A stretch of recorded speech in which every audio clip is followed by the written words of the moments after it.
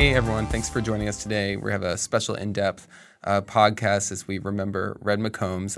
I'm Josh Brodesky. I'm the editorial page editor with the San Antonio Express-News, and we have two really wonderful guests. We have former city councilman Joe Cryer, who is longtime head of the San Antonio Chamber of Commerce. We have Marty Winder, local developer who brought us SeaWorld and is so prominent in our community. And both of you were mentored by Red McCombs. And I thought it'd be really great to talk with the two of you to kind of hear more about that mentoring and some of the personal stories that you can share about, your relationship with Red and what he meant to both in your lives, but also in our community. So thank you for being here. Thank you very much for having us. Yeah. You wrote a guest commentary for us where you reflect on Red's life. And there were a few things that stood out to me about that commentary. The first one was, we know about Red's booming voice and his presence that loomed over the community, but you talked about how he invested in people, right? He saw the good in people and he really tried to support people in their careers. And he invested in the two of you in the sense that he mentored you. And I was hoping that you could just start by talking about how you met Red and what that mentorship experience was like. Red was special to me. I moved to San Antonio in 1973 and immediately got active in this community. I'd gotten a little active in Houston when I was there. And you could not be active in this community without getting to know Red McCombs. And I remember going to see him about something. And Red, first thing he wanted to know was, were you somebody who was concerned about making this community a better place? And as soon as he decided that I was, he decided that he was going to be my friend and to help me and to give me advice. And he gave me advice not only while I was a lawyer in San Antonio involved in civic issues, but when I became chamber president, I called on Red all the time to talk about what the chamber was doing, what the community issues were, and to get his advice, and he was always happy to give it. Marty? I met Red. I moved to San Antonio in 1969, and I grew up in Fort Worth. And when I was in high school in Fort Worth, most kids wanted to be baseball players or football players or some athletic. But I was kind of crazy. I wanted to be a business person that contributed to the city. The people I admired in Fort Worth were the business leadership that made the city different and made it, invested in the city. So I went to University of Texas, met my wife, Renee, who lived in San Antonio, and I moved to San Antonio in 1969 and worked in a family business, non-traditional on the near west side. And Henry Cisneros was the city councilman for the district that our family business was in, so I got to meet him. And he knew I was frustrated because I was sitting on the sidelines. And I saw all the business people that I wanted to be like, I wasn't having the opportunity.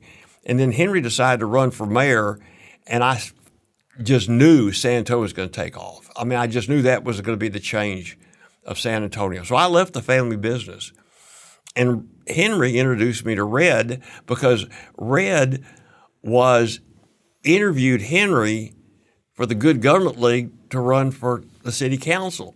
So they were close, and Henry knew how frustrated I was, and Henry knew what I wanted to do, and he introduced me to Red and said, Red, this is a guy who loves this city, and he wants to make a difference. Will you help him? And that's how I met Red McCombs. So very early in my career, starting in 1981, did I meet Red, and he took off mentoring me. When I reached out to you, Joe, about a possible commentary, reflection on Red, you mentioned Marty. You said that in many ways, Red mentored Marty like a son. And so I wanted to hear more about that because I think people would be interested. People know about the cars and they know about the Spurs, but what does that mean to be mentored like a son by someone so successful in business? Well, it was interesting. I was young, okay, and Red, after I met him with Red, met him with Henry, introduced me to him. I started talking, and then he and Charlene met Renee, and Charlene decided to mentor Renee because both of us, our wives, were key. I mean, Red, he said the best deal he ever made in his life was marrying Charlene. The best business decision I ever made was marrying Renee. And so Red and I had a lot in common. And so as Red mentored me, Charlene, did Renee. And Red, the funny thing is, Red, being a car dealer, was a horrible driver. And maybe because he was thinking and not driving. And so Red would come home at night and say, listen, I got to go to Austin next week. And Charlie said, God, I bet Marty'd like to go with you. And he'd call me up. Marty would go, sure. What time you want me to pick you up? And I tell people I got my undergraduate degree from the University of Texas McCombs School of Business, but I got a PhD in business from driving Red McCombs. and to listen and to hear his stories, and then our relationship grew where I started doing things and I needed help on certain things, like SeaWorld. I had to get the governor involved. Well, I'd met the governor, but I said, Red, I've got to meet with Mark White today because I'm scared. This was on a Friday. And I said, if I don't meet with him today, we're going to lose SeaWorld. And he gets on the phone and calls Mark White. He said, Mark, you've got to meet with Marty Winder today. And he said, listen, I can't do it. I'm in Fort Worth. I got to go to Houston. And he said, Mark, I'm telling you, you got to meet with him today. He said, well, okay, have him in Austin at 1 o'clock. So I said, Red, I'm going to drive up. No, go straight to the airport. My plane's going to take you up there. We're not going to, you're going to get there. If it wasn't for Mark White in getting involved, we would have lost SeaWorld. When I was trying to do the Freeway 151, which was our idea, and the key to it was instead of the highway department buying the land, we were going to donate the land for the freeway. And I went to all the owners along the way, do what I do, and we had 60% of the right-of-way, but I said, don't wait for the state to buy the right-of-way. It makes your property more valuable. Give it. I'm going to give it. I want you to give it. Well, I got everybody lined up except Southwest Foundation for Biomedical Research, which was a key piece. It was the middle of the freeway. And they said, listen, we're not in the real estate business, So unbeknownst to me, the man in charge of Southwest Foundation Biomedical Research at a board meeting said, this crazy guy comes to me and wants to build a freeway, wants us to give us the land, and we're just not going to do it. And Red was in the board meeting. He said, the hell you're not. I'm telling you right now, you get him on the phone and tell him you're going to give him the land. You're not going to hold up that freeway. This is not about you. It's about San Antonio. And they follow suit. So many things that people do not know that you would go to Red for advice or for him to help you make a contact. And I would not be where I am, and I wouldn't have done 90% of the deals I did if Red McCombs did not have his fingerprints on the project. Josh, you touched on it a few minutes ago. Practically everybody in San Antonio knew Red in one way or another. If they went to Hemisphere, Red was one of the people that made Hemisphere happen. If they listened to WAI radio, they were listening to a Clear Channel station, which Red and Lowry Mays started. And if they bought a car, chances were sooner or later they bought one from Red McCombs. My wife bought her first car, a Thunderbird, from Red McCombs. So people knew Red in a lot of different ways, and I doubt there's anybody in this community during the time Red was active who didn't know something about Red. Of course, if you turned on the television or radio, you'd hear him on it advertising his car dealerships. Yeah, I think that's a great point. I think I touched on this when I was emailing you all, that one of the things that I find so interesting is how the invisible ways that he touched so many lives in San Antonio, whether it's, in some way being involved with Valero being here, right? Or the story you just shared about SeaWorld, or purchasing a car, or attending a Spurs game, right? We have a letter to the editor from Jenny Carnes who talks about how her love for the Spurs led her to pick up a basketball, which led to college opportunities, which led to her, being at San Antonio Sports Foundation. And that's, there's a invisible hand of Red McCombs in that, and I just wonder how often that happens. Well, there would be in the no community. Spurs in San Antonio but for Red McCombs. Right. You know, Red had a statement. There are two types of people, givers and takers. If you were a taker, Red wouldn't give you the time of day. If you were a giver and he recognized that your priority was good for San Antonio, he would bend over backwards. And he was the most giving person. Not, people talk, well, look, was a billionaire. Red, it wasn't the money to Joe and I that we admired about Red. We admired how he got things done. He was a person who would not take no for an answer, and he was a person that when he wanted something done, it got done. His motto was a sports motto: we expect to win. And obviously he was a winner. Marty and I were joking a few days ago, and I said, and he agreed, you haven't been chewed out until you've been chewed out by Red McCombs. When we were building the Spurs facility and we're going to have an election on it, the chamber, as usual, set up a blue ribbon committee to take a look at it and make recommendations. I got a phone call in my office from Red McCombs who said, what in the heck are y'all wasting your time for? Get out there and endorse this thing today. And I said, well, Red, you remember when you were chairman that we'd set up these thoughtful committees that would take a look at all the facts. Red said, I don't care about that. We need to get this thing passed, and you need to endorse it yesterday. And that was the way Red was. Let's get it done today. Don't wait for tomorrow. I was working on a project. I won't go into it, but I knew that it wasn't going to work, but Red wanted me to make it stop working immediately. So I'm at this meeting in front of all these people, and Red starts chewing me out about, Marty, this is crazy, and you got to stop it. And I knew I was going to stop it, but I wasn't going to get in an argument. So 30 minutes, he was chewing me out in front of all these people, and I just kept my mouth shut.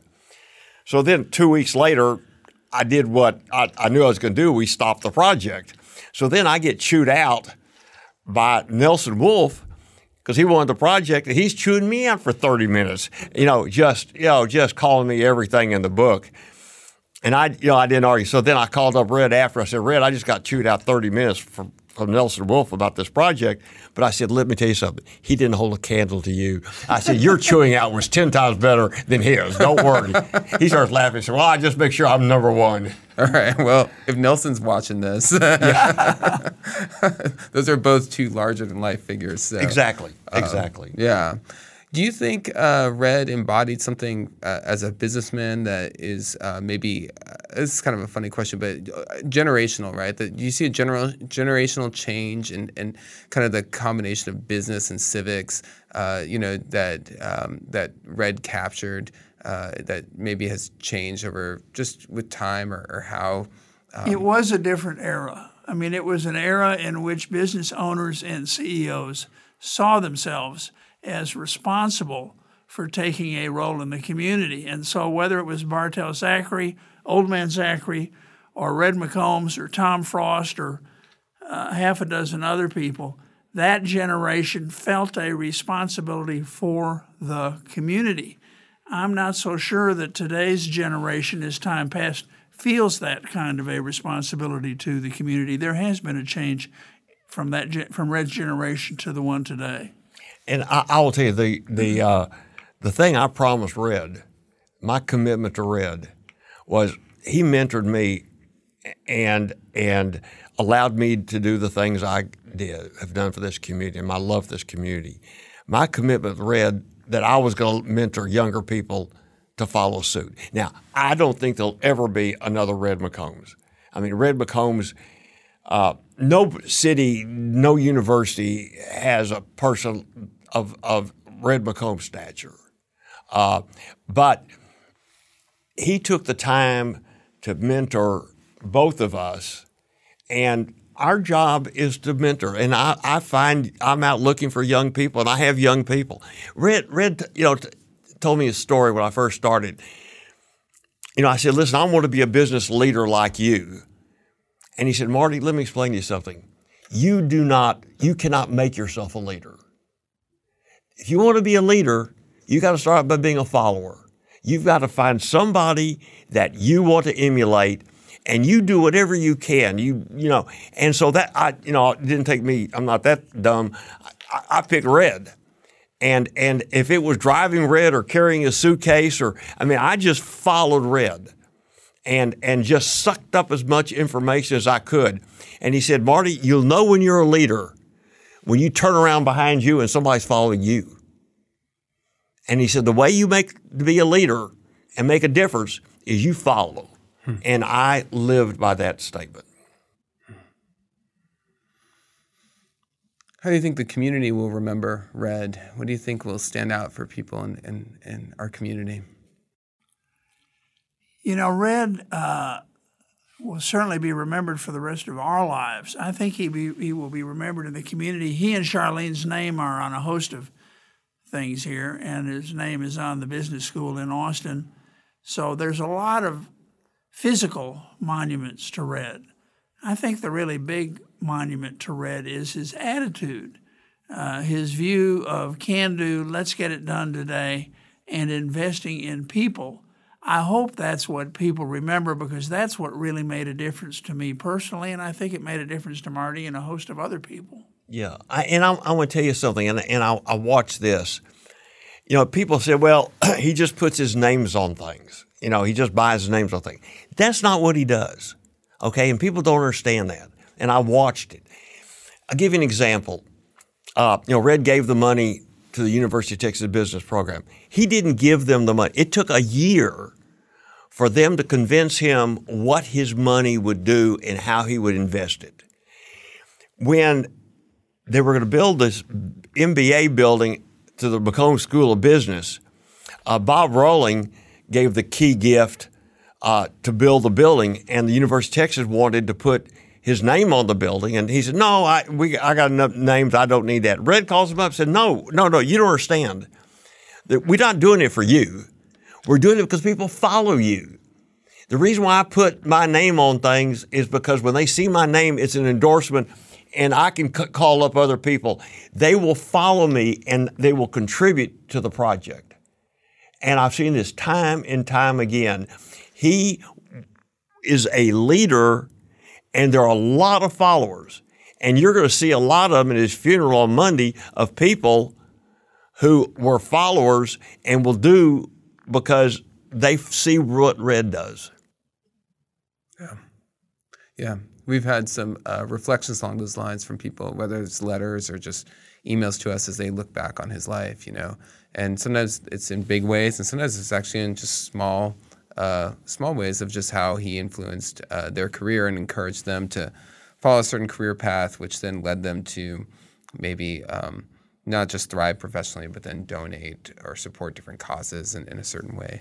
It's been interesting to hear that. And the thing that I liked most about Red was he was a people person, and he invested in people. And in a lot of little things. It was like I was driving Red one Saturday morning, and I was taking him to his office, and he wanted to pick up a copy of the Express News, and there were two people on the corner, a young woman and a young boy selling the paper. So Red says, pull over, pulls out a $1 bill, and this boy just runs right in front of the girl and picks the $1 and hands him the newspaper. And Red says, Marty, stop. Pulls a $20 bill out of his pocket, tells the girl, I want you to come over here. Gives her a $20 bill. And I talked to a guy one time who was a taxi cab driver who was about ready to lose his car and his livelihood. And he calls up Red, and Red fixed it for him, and the man never forgot it. And Red remembered his name. I mean, he'd call up Red, or he'd see Red at a Spurs game, and treated him as if he were the king of England. That's interesting. That's powerful. Great guy. Well, I appreciate you all speaking with us and giving some insight and reflection. I think it's well, just before we wrap up, you mentioned people person. In his op-ed, Henry Cisneros said, at his heart, Red was a people person, and that was those connections they made were what fueled so much of his success, And I think that's kind of stood out to me as we, at a moment where we look at, so much of business is like technology driven now, and it almost removes people from the equation. And so they kind of hear that, I think, is both comforting and refreshing, you know. But anyway, I want to thank you both for speaking with us today. Thank you very much. The one thing that Joe and I have in common that Red recognized is our love for San Antonio. But it's not the Alamo. It's not the Alamo Dome. It's not the Riverwalk. It's the people. It's the people of San Antonio that's special. And Red recognized that. And Joe and I have recognized that. We love the people of San Antonio. And that's what Red did what he does or did, and why Joe and I do what we do.